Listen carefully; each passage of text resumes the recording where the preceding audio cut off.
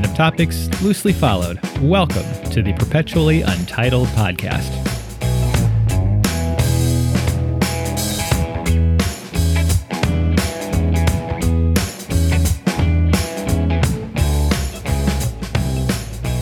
Hi, Carla. Hi, Matt. How are you? Good. Good. You brought a book. I did. So I went to a used book sale, and this is a 1910 publication titled Impromptu.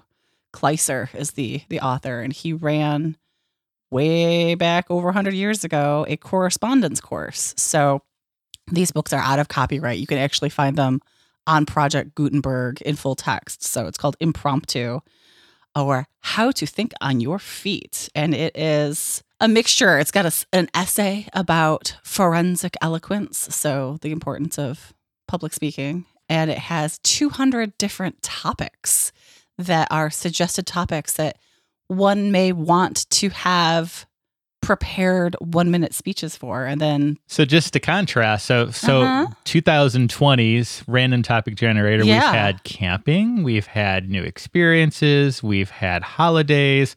What are some examples of 1910 topics? the automobile. Oh, that's a hot topic. I mean, there's 200 of these here. So bores, as in people who are boring, not the animal. I was either way, good stuff.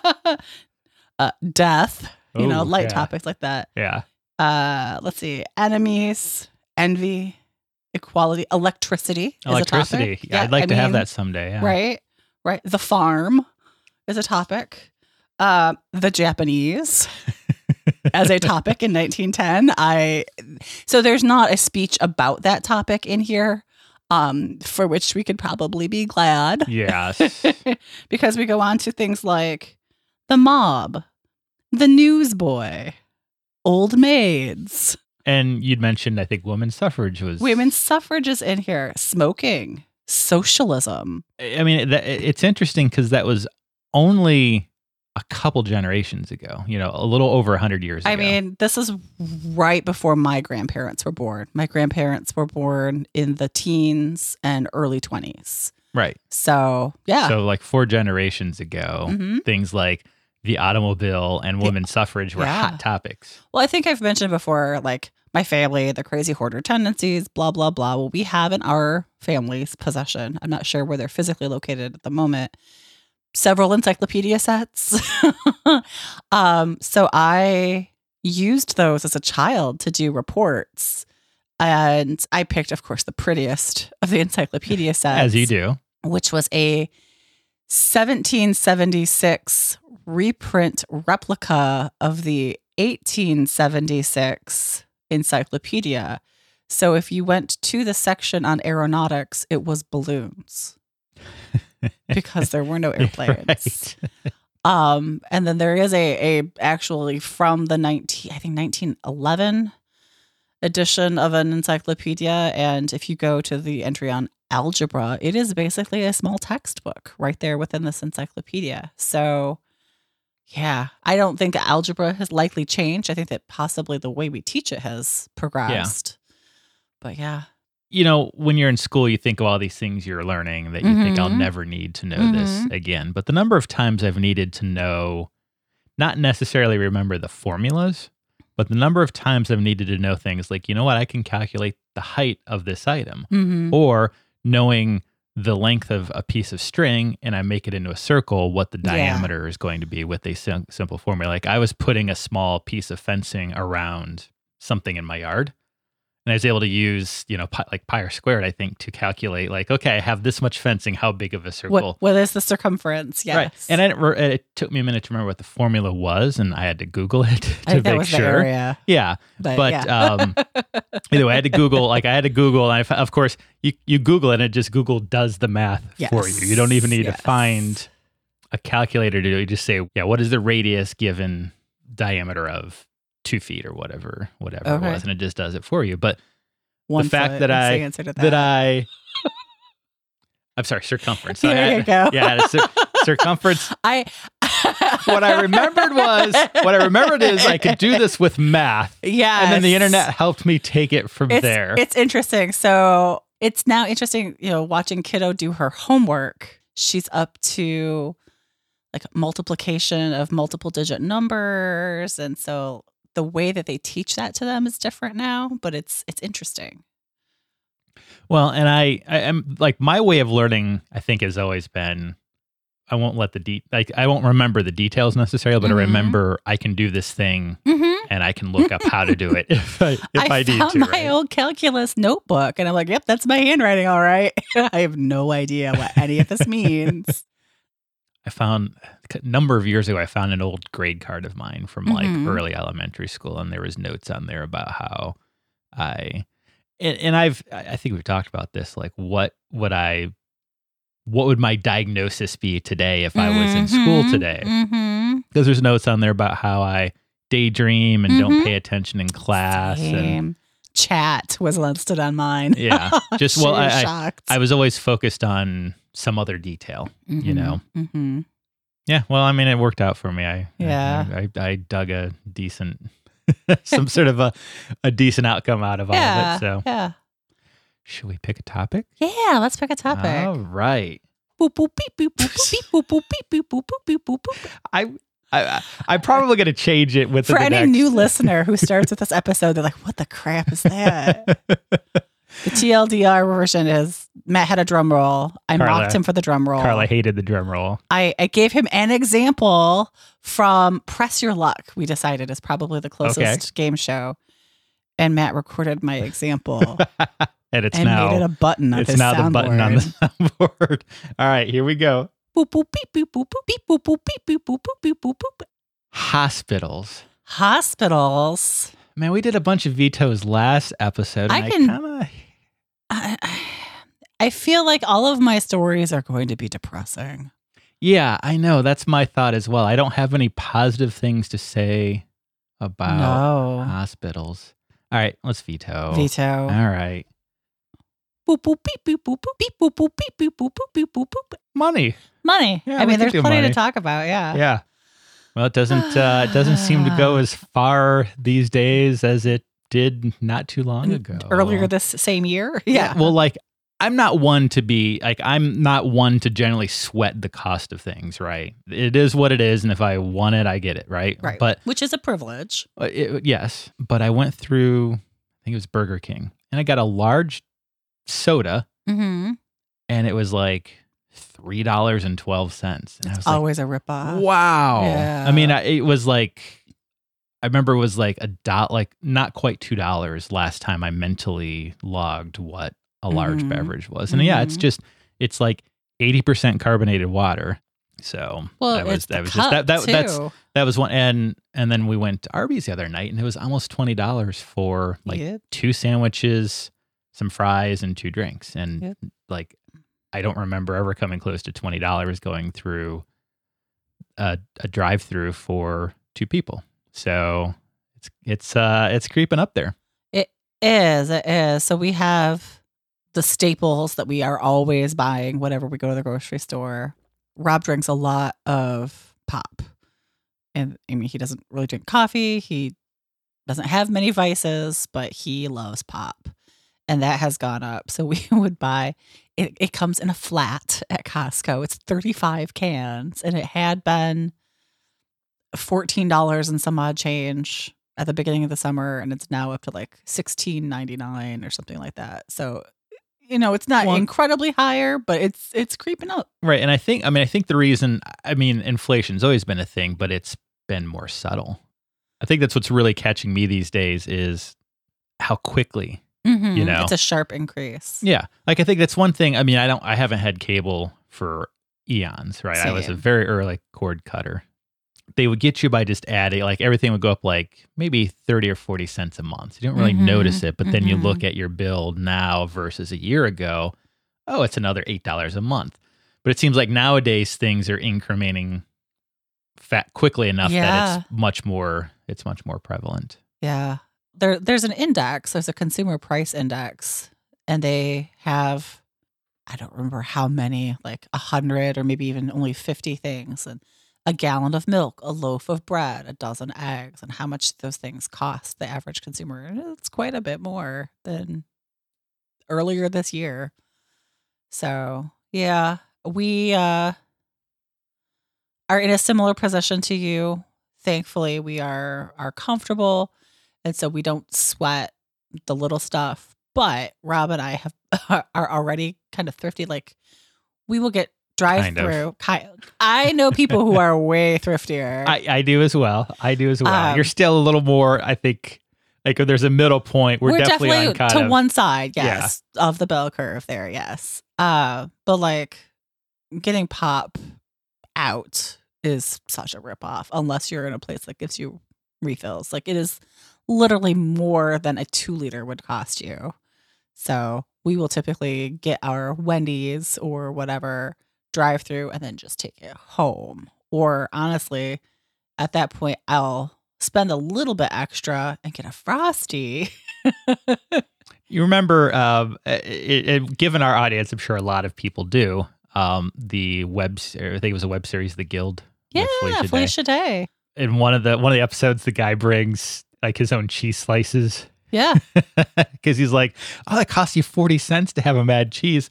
You can get 10 slices for 40 cents or whatever. And I picture you like having little slices of American cheese tucked away when you go to the restaurant. No, but I am remembering this was a few years ago. Our friend who's been on a previous bonus episode, Curator Randy, and I were down in the Cincinnati area. We were there for a conference. We met up with some old friends. And one of these friends is notorious and is a cheaper person than I, and figured out some way where I think he peer pressured our other friend. Like, if one of them got an extra patty on their sandwich and then the other one just ordered the bun, that it was, and then like a salad. Yeah. It was cheaper than both of them getting a sandwich or something very ridiculous like that. That's where I draw the line. Like, and my theory is everybody has places that they are more liberal with their money on, and other areas where they're a bit more conservative.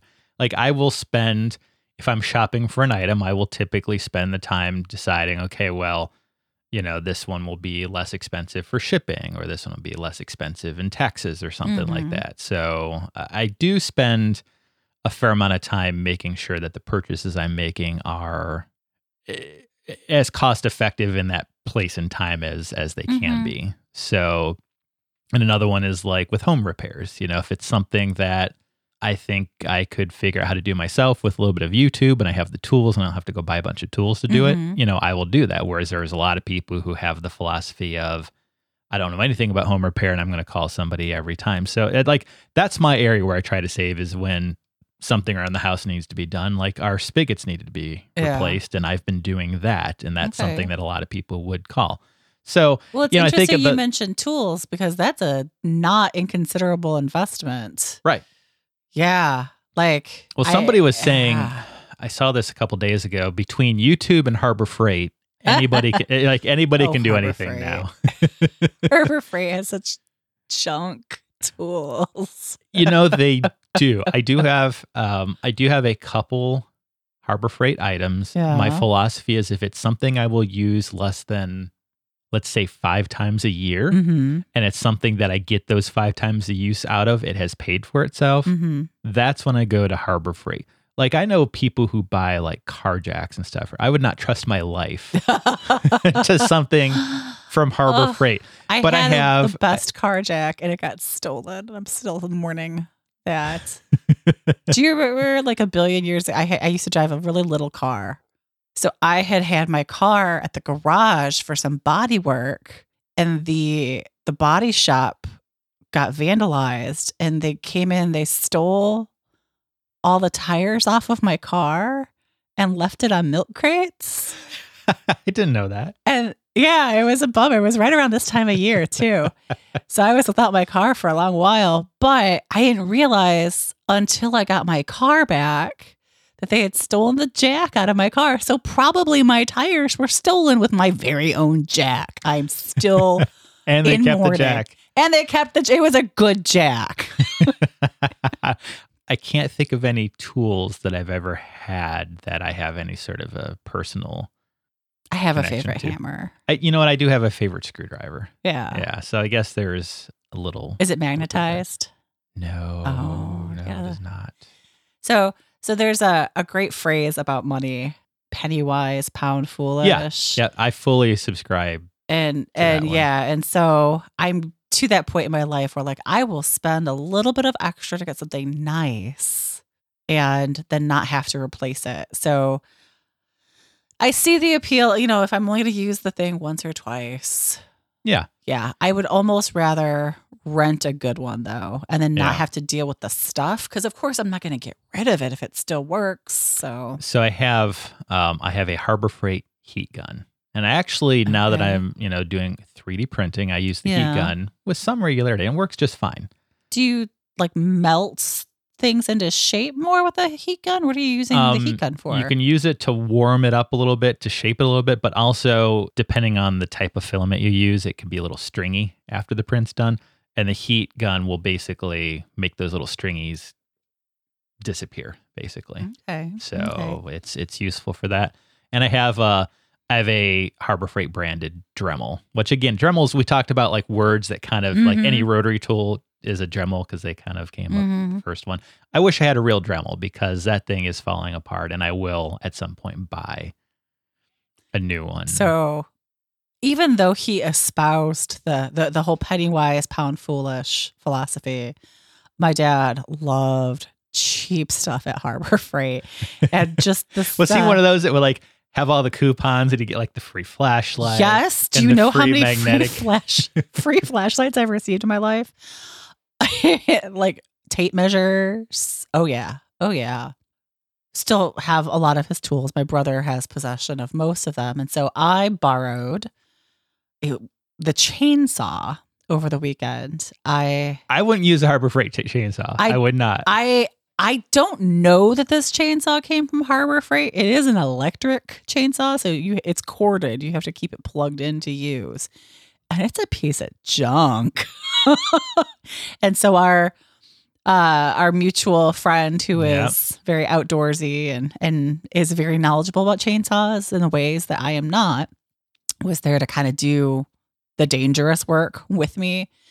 And we actually called my brother and told him what a piece of junk this is. He goes, "Oh, I know. It was Dad's." Yeah.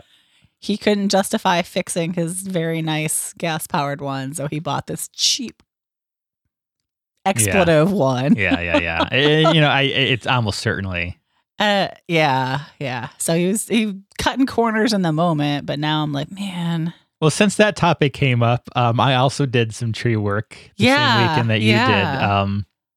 I had a couple branches that were a little high up, and I have a pull saw. And again, this on the topic of money. Yes, I could have called a tree service and paid a couple $100 and waited several days for them to show up. But I had a ladder and I had a pull saw and I had free time, a little bit of free time. Paging OSHA, yeah. So I got up on the ladder and it was fine. I mean, it worked out. This could have been a topic for our previous vetoed, which is hospitals. You're very lucky. It was not that. I mean, I played it safe. I made sure I was very stable before I did anything, and I probably saved several $100s. Oh gosh, yeah. And I've got some firewood, some more firewood for the fire pit. I have a very wee pile. We took down about half the tree. Yeah, I'm doing tree murder. It's very exciting. So, on closer to the topic of money, you have been, you were a full-time in the... I was full-time in the working world. And you are no longer full-time in the working world, but you've talked about getting your feet wet again with not full-time employment necessarily, but other things. So I did some gig work this past summer. I have a friend who started her own business as a spinoff from the line of work that we were both in previously. And her business is booming, which is great for her, but she needed a little bit of extra help over the summer. So I did 2 different little 1-week stints with her. So it was nice.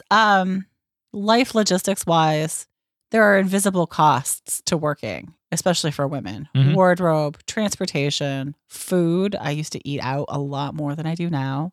Not only my lunch hour, but then coming home from work and not having the bandwidth or literally just the time to cook. So not working has saved us as a family some money. It doesn't offset my salary. Right.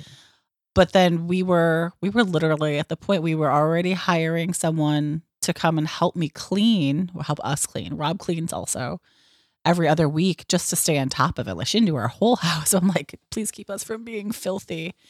And we were on the verge of having to hire someone to pick kiddo up from school or take her to school or help out in that way. And okay, so it adds up. I know back in the late 70s, early 80s, my mom did the same math. Bringing it back to the other topic.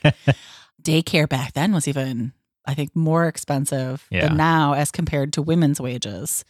And it would have cost them more money to put 2 kids into daycare than her whole salary. Right. There are people out there who, and I want to clarify, I'm not stating an opinion, okay? Yeah. I'm not saying like, I think this way or that way. If career is important to you, then career is important to you. I have no reason to judge that. It's interesting to me that there are people who work a full-time job and that salary essentially offsets the childcare.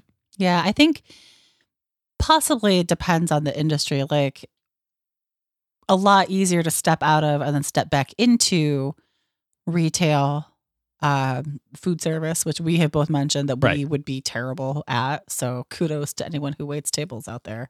If I wanted to step back into the profession that I left, right now, being about a year out, still being involved in some of my professional organizations, I just presented at a conference a little while ago, wouldn't be terrible. The more time that goes by, I would have to start over. You know, I was at a specific level when I left. I don't think that it would be realistic to think that I could just step right back into that unless I did it really soon, which I'm not going to do. Right. And I think, and I mentioned this a bit episode, I hate speaking on topics that involve parenting and children and stuff like that because I'm not your wheelhouse. Right, it's not my wheelhouse at all. And so I try to put myself in a position, and I don't like, obviously there was a time in history where, and again, kind of going back to your book and women's rights and women's suffrage, but there was a time where one member of the family earned the income and the other member of the family managed the house. But then I think, for the past couple decades, it's really been, many households are both parents or both dual income. Exactly.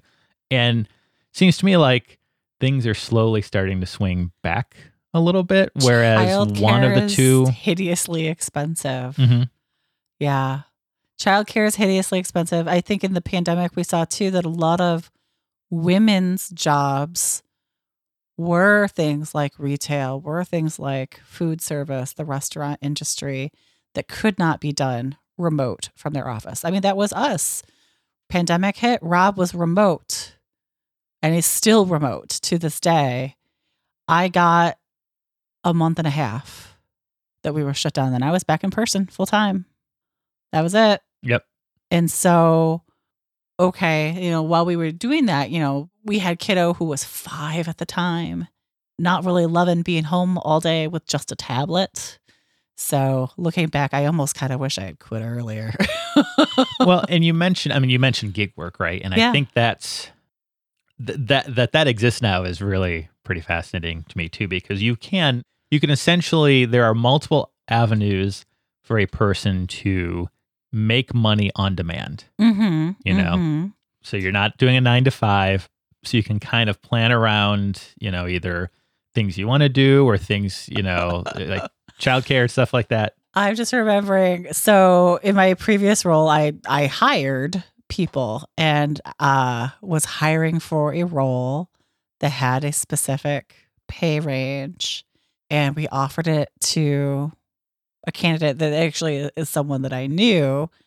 And when I told her the pay range, flat out, she told me I would make more driving for Lyft Yeah. And she would have. That's the thing.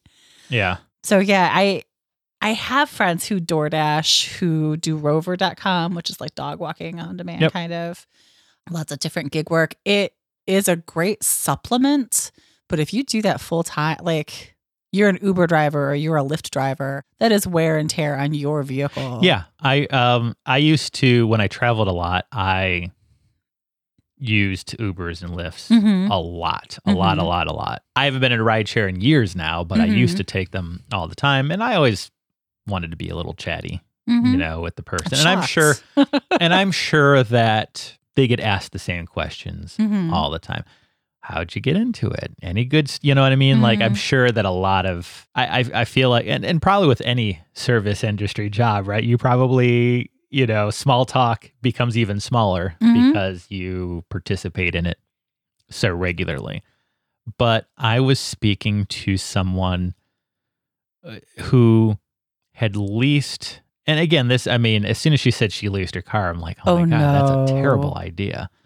So she's doing rideshare. She's doing rideshare at the lease, and she's like, I'm already 3 months in over my allotment for the year, and I'm it's not difficult. You're not going to come out ahead. Yeah, you're not gonna come out ahead. Like so she's math like skills. Well, she's school. she's like borrowing someone else's vehicle or doing this whole thing because she can't drive the one that she leased for that purpose.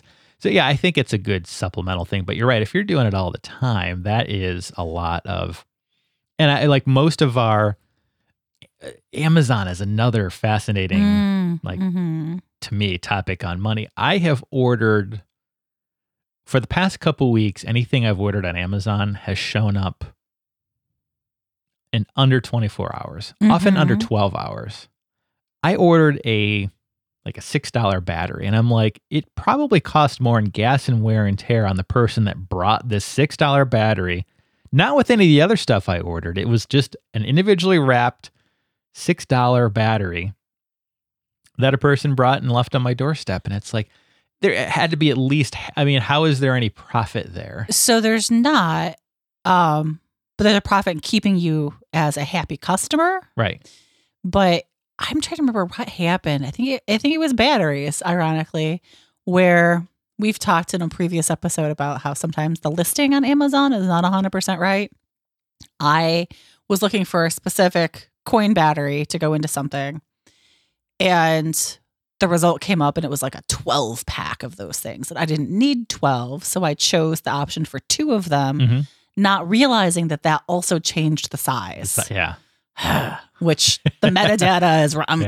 Anyway, so I don't need these 2 batteries that are the wrong size. So I went to return it. And this has happened with other small items too, where Amazon's like, we're just going to give you the money. You just keep it. Yeah. We don't want it. It's not worth it to them to have it come back, even if you were to, because they've already probably lost money in getting it to you in the first place. They're going to lose even more to process it. So I think I ended up giving it away in like the Facebook Buy Nothing group that I'm in. Somebody can use this, hopefully. Yeah. And that's the downside, I think, to Amazon is just the amount of, because that happens a million, and a lot of returns, even when they do take stuff back. I think a lot of it goes on a pallet.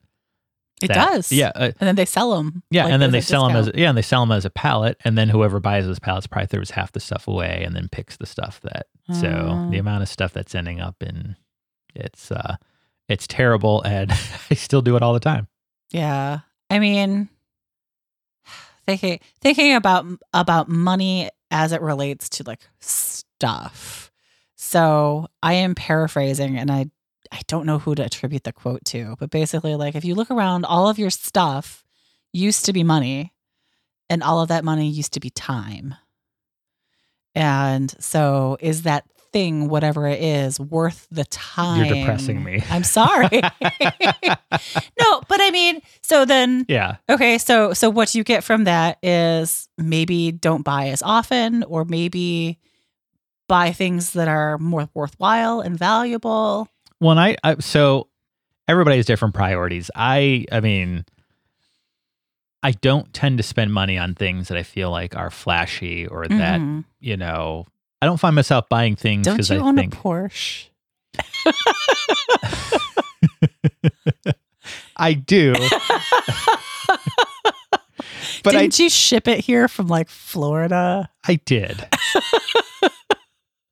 But I didn't buy it because it was flashy or that I wanted people to see me in it. Okay. Fine. I'm just saying, like, we all have these images of ourselves, and maybe our friends have slightly different No, that's fine. complimentary images. So yes, I own a Porsche because it's a fun car to drive that I got at a good price. It's zippy. It's zippy. It's just a fun little convertible to putz around in. I'm already planning to sell it, and I will probably make money on it when I sell it because cars are at a premium these days. Cars are at a premium these days. We debated. Rob has a vehicle that he doesn't get a chance to drive very often because he's remote. I have my mom SUV that I got right before the pandemic, and I'm very glad that I have it. But we want still to have that flexibility, so we're holding on to his car. But yeah, used car market right now is nuts still. You know what's a money pit? What's a money pit? Aviation. Yes, I can believe that. Because you can't, like, there's that whole thing, like, there's two kinds of drivers. The driver who, like, gets to halfway down their tank and needs to go fill up. And then the driver who's, like, on E and the fuel light's on. It's like, I know my car. Yeah. You cannot do that with an aeroplane. You can't, but lots of people do. There are, I mean, if you look at anytime there's an aviation accident, they do a very thorough, it doesn't matter. It really doesn't matter how minor it is. If there's an aviation accident, it gets investigated. Like you have a fender bender in your car, nobody's going to come out and do a full report, right? It's just, if you call the police, they're going to write down whatever you say, right? Aviation, they want to know what happened. Yeah. And there are a surprising number of ran out of fuel, which, I mean, like the average plane holds 4 to 6 hours of fuel. So it's like, it's not difficult to plan, if you're doing planning. But yeah, there's a surprising number of accidents that are just ran out of gas. That's horrifying. It is, yeah. And many of them, they walk away from because if your engine goes out, you're a glider. It becomes a glider, yeah. Yeah, exactly. You find a well, field it's to put it been on. A few months, but there was that news story of the guy down. Shoot, was it Alabama, Arkansas? It was a deep South state in a small plane, and he was like circling the Walmart and threatening and. It had gone on for enough hours where we're like, well, it's probably going to be out of fuel real soon. And he did safely land. So he must have just had to run out of gas and just glided into a field. That's it. We're getting off. Yeah. We're getting off topic again. Aviation is very pricey. I mean, they say boats, means bust out another 1,000. Yeah. Actually, Jim, just this weekend, we did a little flying and he said he thinks in aviation, it's $1,000 per syllable. So whatever the item is, however many syllables it is, is $1,000. A great example is we replaced the key, like the an ignition key, the switch, yeah, and it was about $1,000. That's one syllable. We replaced $1,000 for a key. The parts and labor were like $800 and some dollars. Is it like RFID? Like, is it specialized? No, it's probably the same part you would buy at the Tractor Supply for your lawnmower. I mean, since it's the real cost is in the paperwork. Whoever created that part has essentially signed off that you're not going to die because this part, was manufactured to tolerances and stuff like that. So you're not buying airplane parts at Harbor Freight, is what you're saying. You're not buying airplane parts at Harbor Freight, even though they probably sell the exact same part off of the exact same production line at Harbor Freight without, the associated paperwork. And we replaced a cylinder, 3 syllables, and it was about $3,000. So I think there is, there's something to that. It's horrifying how much money goes into that. And that's really kind of become, over the past year or so, that's been my splurge. That's where a lot of my hobby and disposable My income splurge is not budgeting. I don't coupon clip. I don't keep track of the dollars that we spend on groceries. That is my big splurge, is to not have that mental burden. Like, I don't have to worry that we can pay our gas bill or our electric bill. I just don't worry about it. We just pay it. That is my splurge. Is this going to be the episode where we both just sit here and talk about how privileged we are? I mean, it is a huge privilege. Yeah. It is huge. It has not always been the case in my life. It has not for me either. I mean, obviously it's a long story, but I grew up with money, and then we had no money, and so I've kind of like, as when I was younger, I had kind of saw both sides of the coin. So I've put a lot of time and effort into building the comfort that I have. And as far as splurges, I think travel's another one. I have a good friend whose father died at a relatively young age, like I think in his 50s, maybe about 60.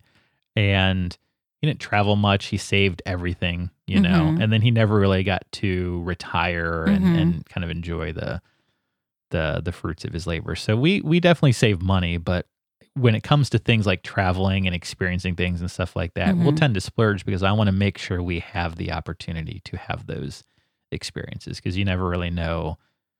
Yeah, you're not guaranteed. Yeah. So I would rather have an airplane and see the world from a couple thousand above, or I'd rather splurge a little bit and go on a vacation than I would rather do those things than have a new kitchen or because you don't cook.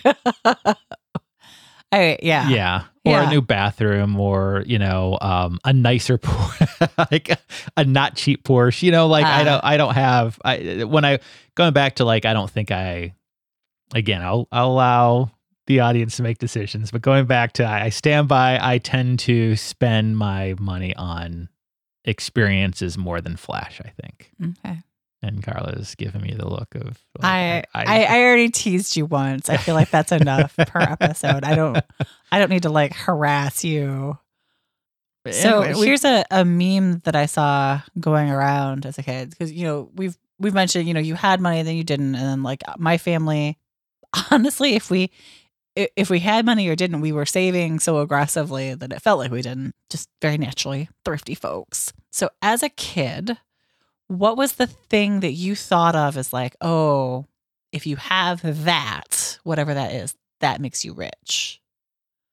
My neighbors had a swimming pool. Ooh, good one. And and he was a doctor, so I feel okay. I assume that having a swimming pool meant you were rich. What about you? So I've been thinking about this for a long time as these memes go around. And I think, ironically, going to Disney was a sign that you were rich to me as a kid. No one in my family went. None of my cousins, nobody went. The rich kids at school went. So that was interesting for me going earlier this summer. I am now what my childhood self considered to be an affluent person. Congratulations, Carla. You've made it. Thank you.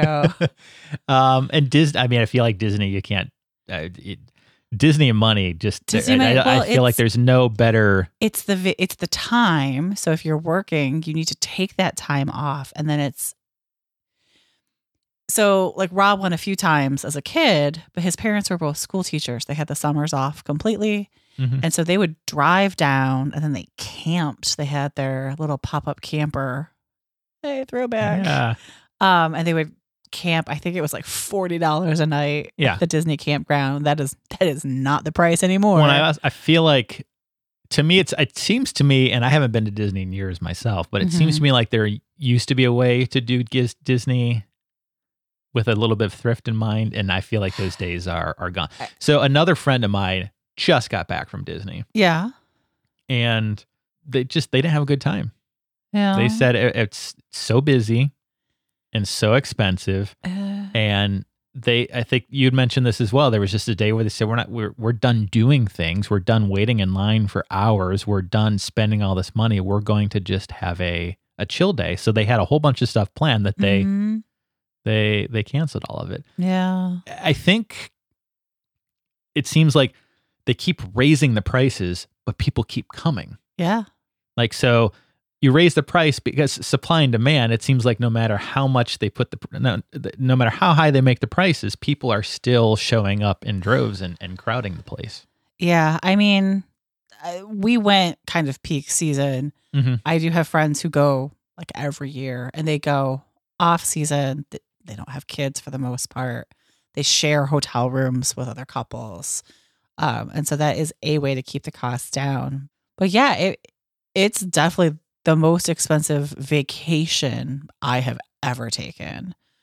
And I am not counting my study abroads because I had tuition and things like that to pay for. But it was, looking back, like, that's not something we would have done as a family when I was growing up for many reasons, not just the money. Yeah. We would not have done that.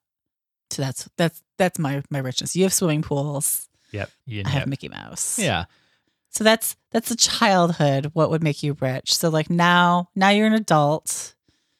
You have your own financial situation. Like what big purchase is still kind of like, oh, if I were rich, I could buy X. Well, and that, I mean, as much as I hate to say it, we probably qualify as at least in like the upper middle class. Let's say you're probably upper middle class. But I mean, the thing I've realized is that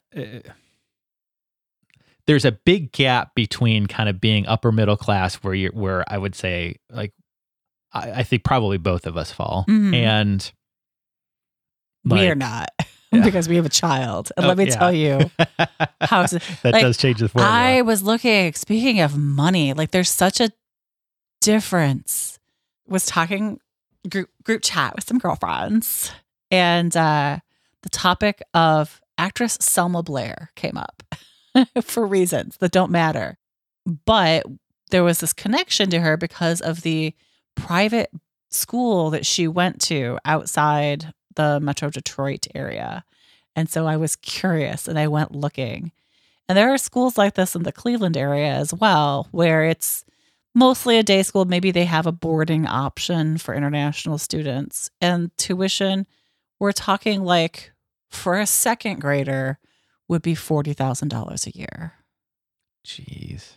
So that's money. Like to be able to spend that on your kid. I think that's like, I don't think we will go beyond the level we're at. Because the next gap is massive. And so I another thing I probably would have thought when I was a kid, this makes you rich is owning an airplane. Yeah. And I own, well, let's to be fair, I own half an airplane, right? It's the left half or the right half? It's the front half. The front half? Oh, okay. Yeah, because most of the expensive bits are in the front half. Gotcha. So when we're joking about which half, it's like, well, the important stuff's all up front. Despite my earlier comments, it is not as prohibitively expensive as, like, it's more attainable, I think, than one might think. It's not like a private jet. It's not like a private jet, right?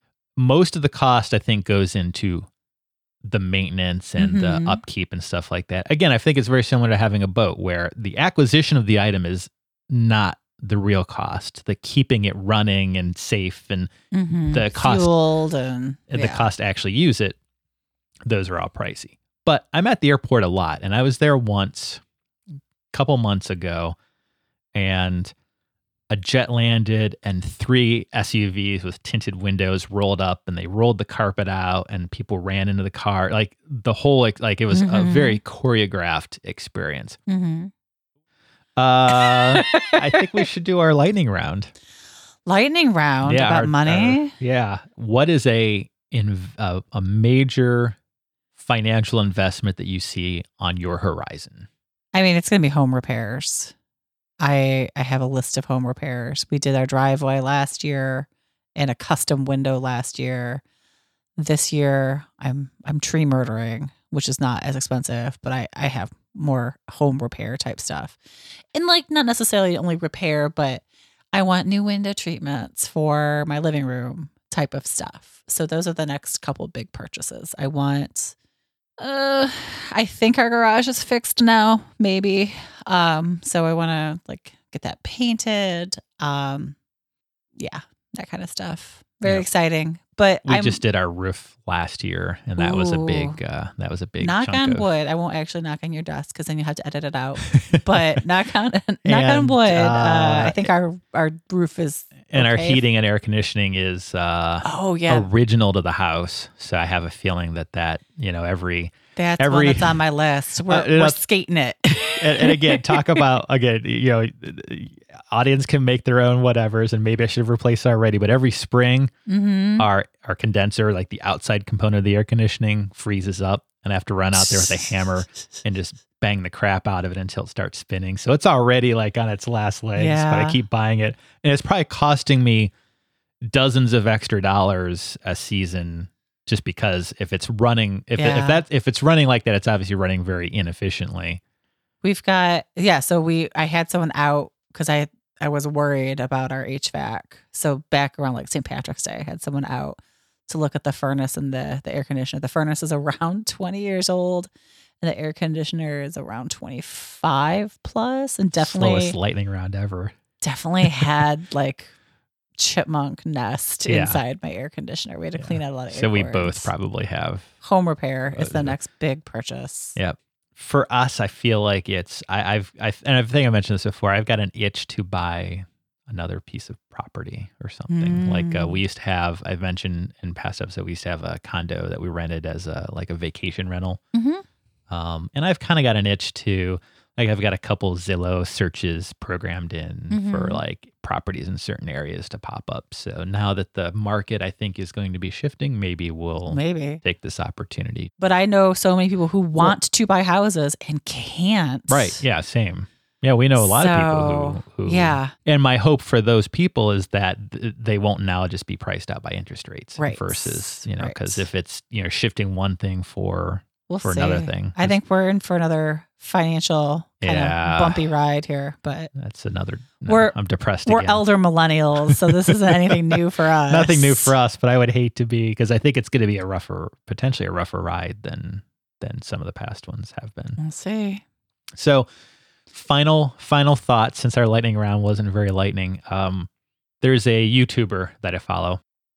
This YouTuber has a lot of cars, and he's in the business of cars, and he did a video where he says, a lot of people ask me, how much I make, how do I make all this money, how do I afford all these cars, and how, they ask questions, and the business, yeah.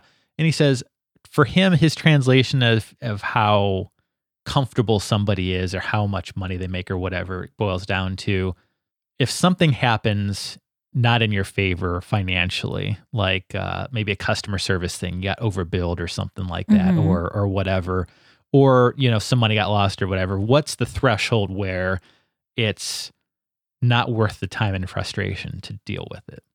And he said for him, he felt it was about $500. Wow. So I thought that was kind of an interesting metric. Yeah. I would probably put mine at around $200. Mine is much lower.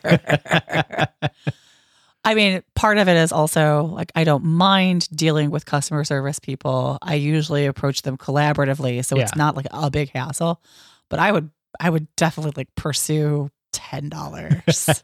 Well, to me, politely and kindly. To me and to Dana both, sometimes it's a principle of the thing kind of a thing, right? Like the other night we didn't get a $2 item on DoorDash, and she was going to do the online chat to get the $2 back. And it's like, if you spend 10 seconds dealing with this, it's not really worth the time. But it kind of became about the principle. Like, no, I ordered my, whatever. I don't know if I would do that for $2. Definitely for $10. Not sure about $2. Meanwhile, I would not have bothered at all. I think it's hard to put a specific number on it because it's really circumstantial. Most customer service is so terrible, and I think they bet on that, right? That's why they make canceling things hard. This is not a lightning round anymore. So I had an internship many, many years ago in the days of cell phone roaming. Do you remember cell phone roaming? Oh, yeah. Yeah. So I had gotten myself a new cell phone number for this internship that I thought was going to do it. And as it turns out, the apartment that I was staying at was approximately 10 minutes outside of the zone. And my cell phone bill was like $350. And I made no money, you know? So I called and they forgave it. And it was this thing. And she gave me a new number that was going to work. And then the next month, the next bill came and it was $500. Yikes. So I called back and they said, well, you've already been forgiven once. Well, yeah. We can't do it again. And so I sat there with them for almost an hour because of the size of the dollar amount. The representative I spoke to couldn't do anything. But that was back in the day where they would give you an itemized bill with every call. And I said, I'm looking at this and all of the calls happened before I called in the last time. And I'm the kind of person, like I wrote down the day that I called and the name of the person I talked to. So these were all of the calls that had happened, but were not billed yet. And so you should forgive them. And so they did. But I was on the phone for about an hour and it was with two gentlemen and they even joked, said, you have been so nice. Most people who call us are screaming at us and calling us names. We might not have done this for you. Yeah. Had you not been so nice. I had an issue with our internet provider and because they just got bought out. And everybody hates the new company. And everybody hates the new company. Everybody. And I had to wait like 2 hours. Now, of course, I had it on my speakerphone. I was working during the day. When I finally got to somebody at the end of the call, same thing. She gave me a great deal. And she's like, you know what? You've just been so nice. And I'm like, well, this isn't your fault. You didn't say, let's buy this company in Ohio and, and not have the infrastructure to support it. Right. Exactly. You're just doing your job. How would I would be a terrible person if I was screaming at you about something you have no control over. And so she thanked me. She gave me a big credit. She gave me a great deal. Nice. Yeah. And I wasn't doing these things to get those things, but I just don't want to be a jerk, Yeah. And I guess I'm going to, since you talked about like roaming and stuff like that and kind of telecom of that era, I'm going to do a quick plug for another podcast. Oh, okay. There's a podcast called 20,000 Hertz, and it's all about sound, which sounds kind of dumb or silly, but it's actually really fascinating because I think they very loosely apply it. And one of the episodes they did fairly recently was on 900 numbers. You remember 900 numbers? I do. Like back in the day. Oh, now. Yeah, right. And it's same thing where lots of people would get these big bills because their kids would call like the Hulk Hogan line or whatever and not realize that it costs like $3 a minute or something that. So check that episode out and check that podcast out in general because it's a favorite one. 20,000 Hertz. 20,000 So plug for another podcast. I'm remembering 900 numbers and I'm not going to do my 900 number impression because you're going to record me and make me regret it. I'll make that the new button. Pick your topic now. All right. On that note, we're way over. We've done 3 lightning rounds, none of which have been lightning now. I think it's time to shut this thing down. Okay. So I have been Matt. And I have been Carla. And we will see you soon.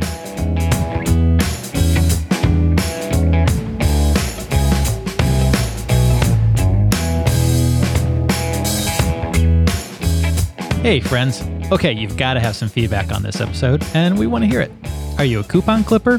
What's your favorite way to spend a few extra dollars? Is driving a 20-year-old Porsche considered flashy?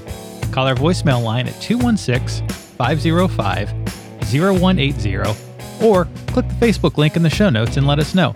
We just might feature it in a future episode. If you like this episode, please consider leaving us a review on your podcast app, share our episode post on Facebook, or tell a friend. And as always, thank you for spending a little bit of time with us. Come back again for an all-new episode in 2 short weeks.